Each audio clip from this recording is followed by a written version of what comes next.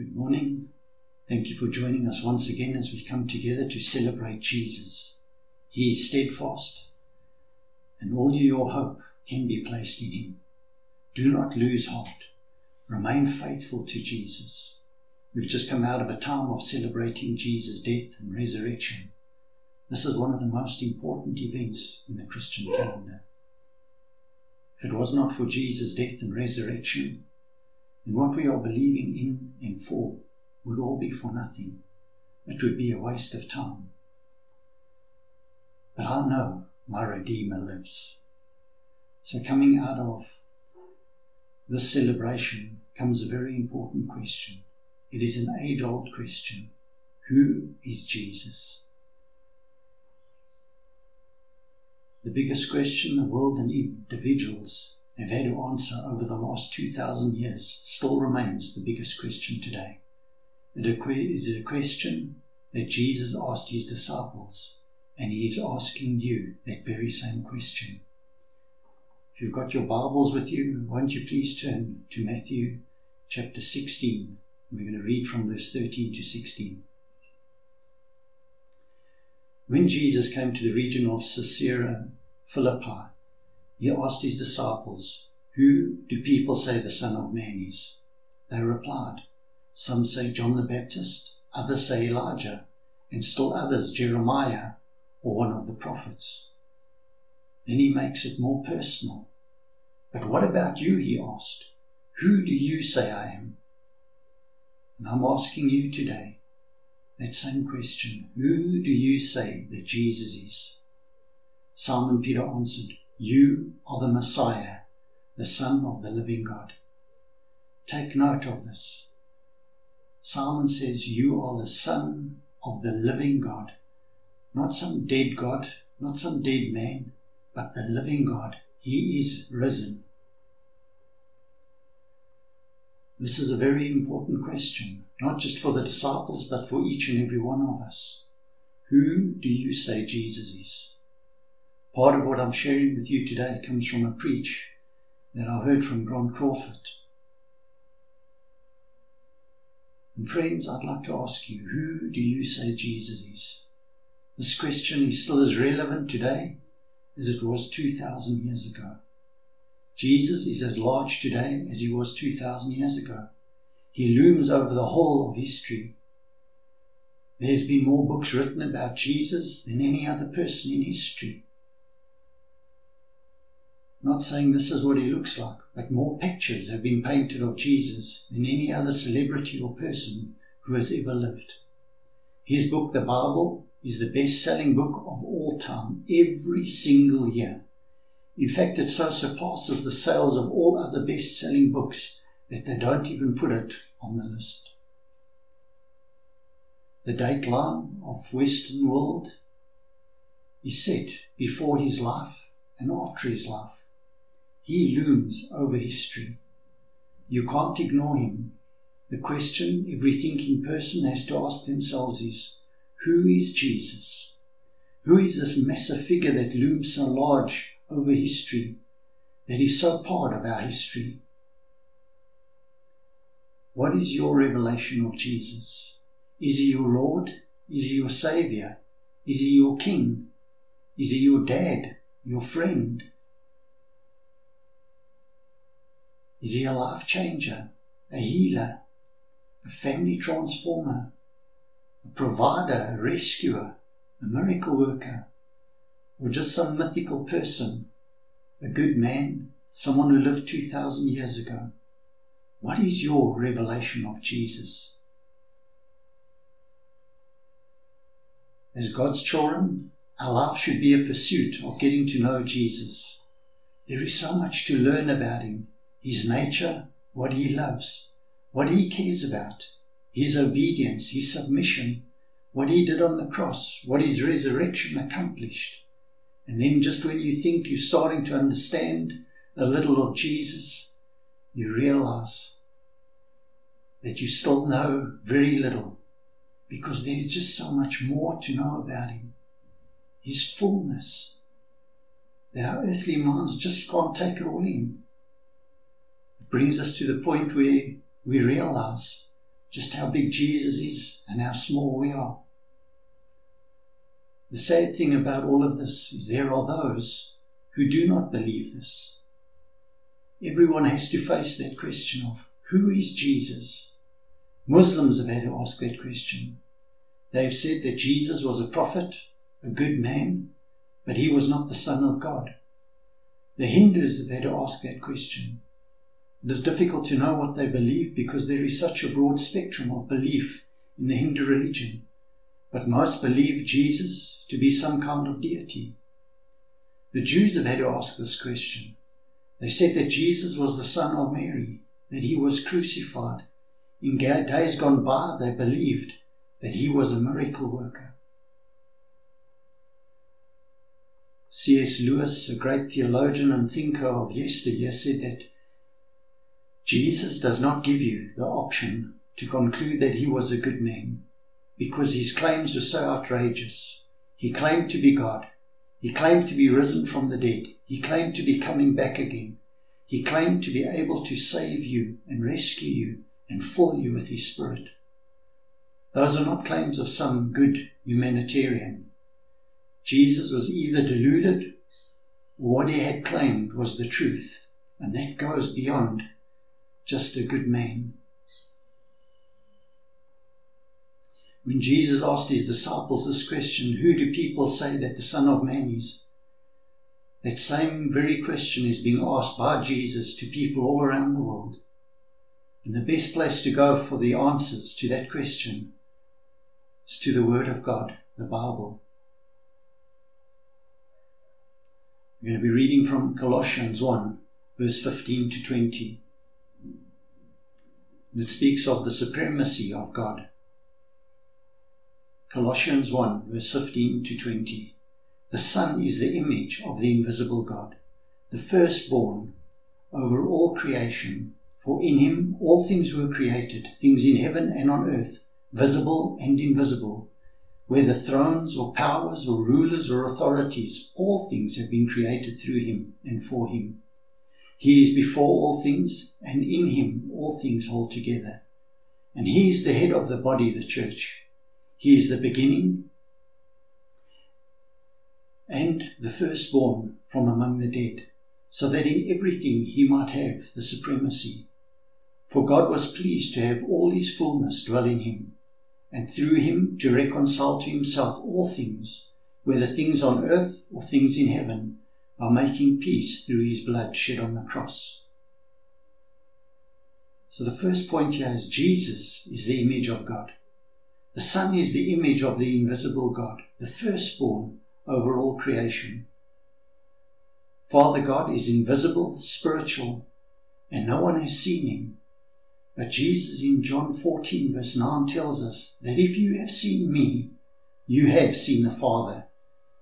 Jesus is the image of the symbol of representation of God. What Jesus is saying to us is that if you know me, you know what God is like. God shows us what he is like through Jesus. Jesus is loving, kind, holy, just, courageous, loves people, rescues people. Through the example that Jesus set for us, we get to see what Father God is like. He is loving, he's kind, he's holy, he loves people, he rescues people. The nature of God was put on display by Jesus. What this means for us is that we should study Jesus. In studying Jesus, we get to see what God is like.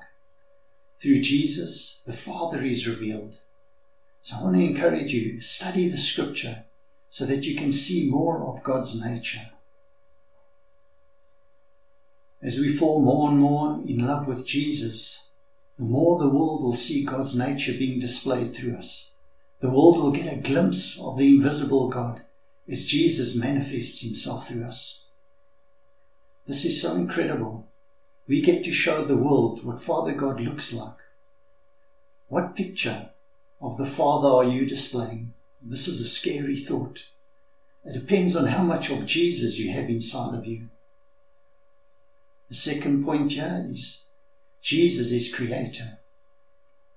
For in him all things were created, things in heaven and on earth, visible and invisible, whether thrones or powers or rulers or authorities, all things have been created through him and for him.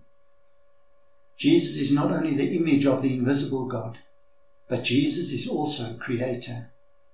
He was part of creation, but not only was he involved in creation, everything that was created was for him. And again here, Jesus is showing us something of the Father. In this we see God, who is all-powerful, who is a creative being. He is the origin of creation, and all that is created is for his pleasure. When your life is lived for Jesus, it has purpose and meaning. When you don't live for him, your life has no purpose. It's like throwing it on a rubbish dump. It's going to waste. Let's not lose focus of this, that all we are, all that we believe in and teach and do, the way we live our lives, our families, all this was created for him. And when we do it for him, it has meaning. When we do it for ourselves or for our survival, it loses meaning. We end up pursuing things to fill the void in our lives. And things cannot take the place of Jesus. The third point is Jesus, the sustainer. He is before all things, and in him all things hold together. And he is the head of the body, the church. He is the beginning and the firstborn among the dead, so that in everything he might have the supremacy. Jesus holds all things together. Everything in the universe is held together by the grace of God. If he had to lift his hand off of creation, the world would cease to exist. He holds all things together. He holds us together. Like I said, he holds all things together. It may look and feel right now like it's all falling apart, especially now with the coronavirus, but he holds it all together. He sustains all things. He keeps it in operation. He keeps it alive. Colossians 1 verse 18 tells us, he, that is Jesus, is the head of the body, the church. Ephesians 5 verse 23 tells us, for the husband is the head of the wife, as Christ is the head of the church, his body, of which he is the Saviour. The head can see it as a mind to be able to think and make decisions. Those decisions control the body. Jesus is the head of his church, the decision-making center, the lens through which we see the world. When we as the body try and be the head, we will make a mess of the church because we are functioning outside of our scope of operations. Jesus is the head, and we are the body. When the body tries to do the head's job, it becomes a monster. It will be like trying to see the world through a liver or an arm. It sounds funny, but that's what it's like. It's ridiculous. That's not its function. It can't do it. Take your cue from the head, which is Jesus. See the world through his eyes, through his perspective. For us, it might be like foolishness, might seem foolish to us, but not to Jesus. He knows what he is doing. He's not confused or caught off guard. He is in full control. The fourth point is, Jesus is King. Verse 18 says to us, he is the beginning and the firstborn from among the dead. This does not mean that Jesus is a created being. What firstborn means is that he is the first master and he is the first Lord. Paul was writing in connection with his kingship. Firstborn also carries with it the concept of inheritance. Jesus is the first master, the first Lord, and he inherits the world. This brings such comfort to us in times like this. He is in charge. He is not concerned and we, his subjects, come under his government and his lordship, under his rule. And I want to say that he will take good care of us because he knows what we need. The fifth point is Jesus is the Prince of Peace. For God was pleased to have all his fullness dwell in him, and through him to reconcile to himself all things, whether things on earth or things in heaven, by making peace through his blood shed on the cross. Jesus made peace between man and God through his death on the cross. 1 Peter 2 verse 10 tells us this: once you were not a people, but now you are the people of God. Once you had not received mercy, but now you have received it. He brings peace. He is the Prince of Peace, and he wants you to experience the peace that only he can bring, if you will allow him to. So coming back to the question that I asked in the beginning, who do you say Jesus is? If you do not personally know Jesus the Creator, Jesus the Sustainer, Jesus the King, Jesus the Prince of Peace, then today I want to give you the opportunity to get to know him as Lord and Saviour of your life. If this is something you would like to do, then I would like to lead you in a prayer, asking Jesus to come into your life and to save you. Will you pray this prayer with me? Father God, I realize that I am a sinner and that I am in need of a Saviour. Father, I realize that I've lived my life for my own pleasure. Today I want to hand over my life to you. I ask you to forgive me of all of my sins, those things that I have done wrong, those things that are not pleasing in your sight. And I surrender my will, my life over to you, Jesus. I ask that you will come into my life, that you will change me and make me into the person that you want me to be. I ask this in your precious name, Jesus. Amen.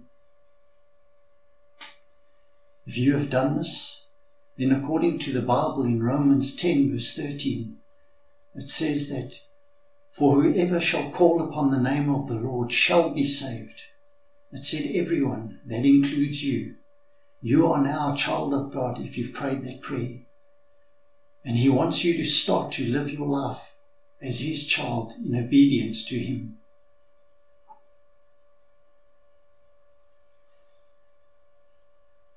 I would like to pray this blessing over you. It comes from Hebrews 13 verse 20. Now may the God of peace, who brought again from the dead our Lord Jesus, the great shepherd of the sheep, by the blood of the eternal covenant, equip you with everything good, that you may do his will, to whom be glory forever and ever. Amen. May God richly bless you during this lockdown time. My prayer for you is that during this time you will get to know Jesus in his fullness, that when people look at you, they will see the Father shining through you, because you have so much of Jesus in you. God bless you. Have an awesome day. Amen.